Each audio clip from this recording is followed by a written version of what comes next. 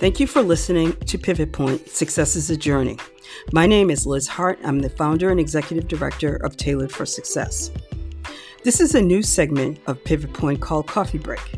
Each week, I will deviate from my regular interview format to delve into a topic that I hope will help if you're looking for information to further your career or to develop and maintain a growth mindset. In 5 minutes or less, you'll have information you can use to make your own pivot. As you prepare to enter or re-enter the 2022 workplace, I want to give you 10 resume tips. First, keep your resume to 1 or 2 pages. Anything more than that, and it probably will not get read unless you're using a format called a CV or curriculum vitae.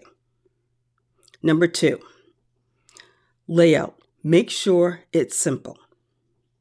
Make it visually appealing and use simple words and keywords, and make sure that you're using a plain format. No charts, no pictures, or anything like that. My third tip is to make sure you include a summary section, not a list of skills and competencies that takes up too much space, but a summary section of your professional accomplishments. Number 4, make sure your resume has plenty of examples of the results that you were able to achieve in past positions. Number 5, self-market. Make sure you show your personality in an honest and straightforward way. Number 6, proofread your resume. Avoid grammatical and spelling mistakes. Have several people proofread it for you. Number 7, use action words. Action words will enhance your achievements. Number 8, only include relevant information. If you've been in the workforce for over 5 years, 10 years, your recruiter or hiring manager does not need to know about the summer job you held after high school or an internship after college. Use what's relevant to the professional that you are today. Don't forget to include date ranges on your experiences. And number 10, remember, references are not necessary on a resume. References are only necessary when the hiring manager asks for them. I hope these tips will help you in creating a resume that will help you to stand out from the crowd.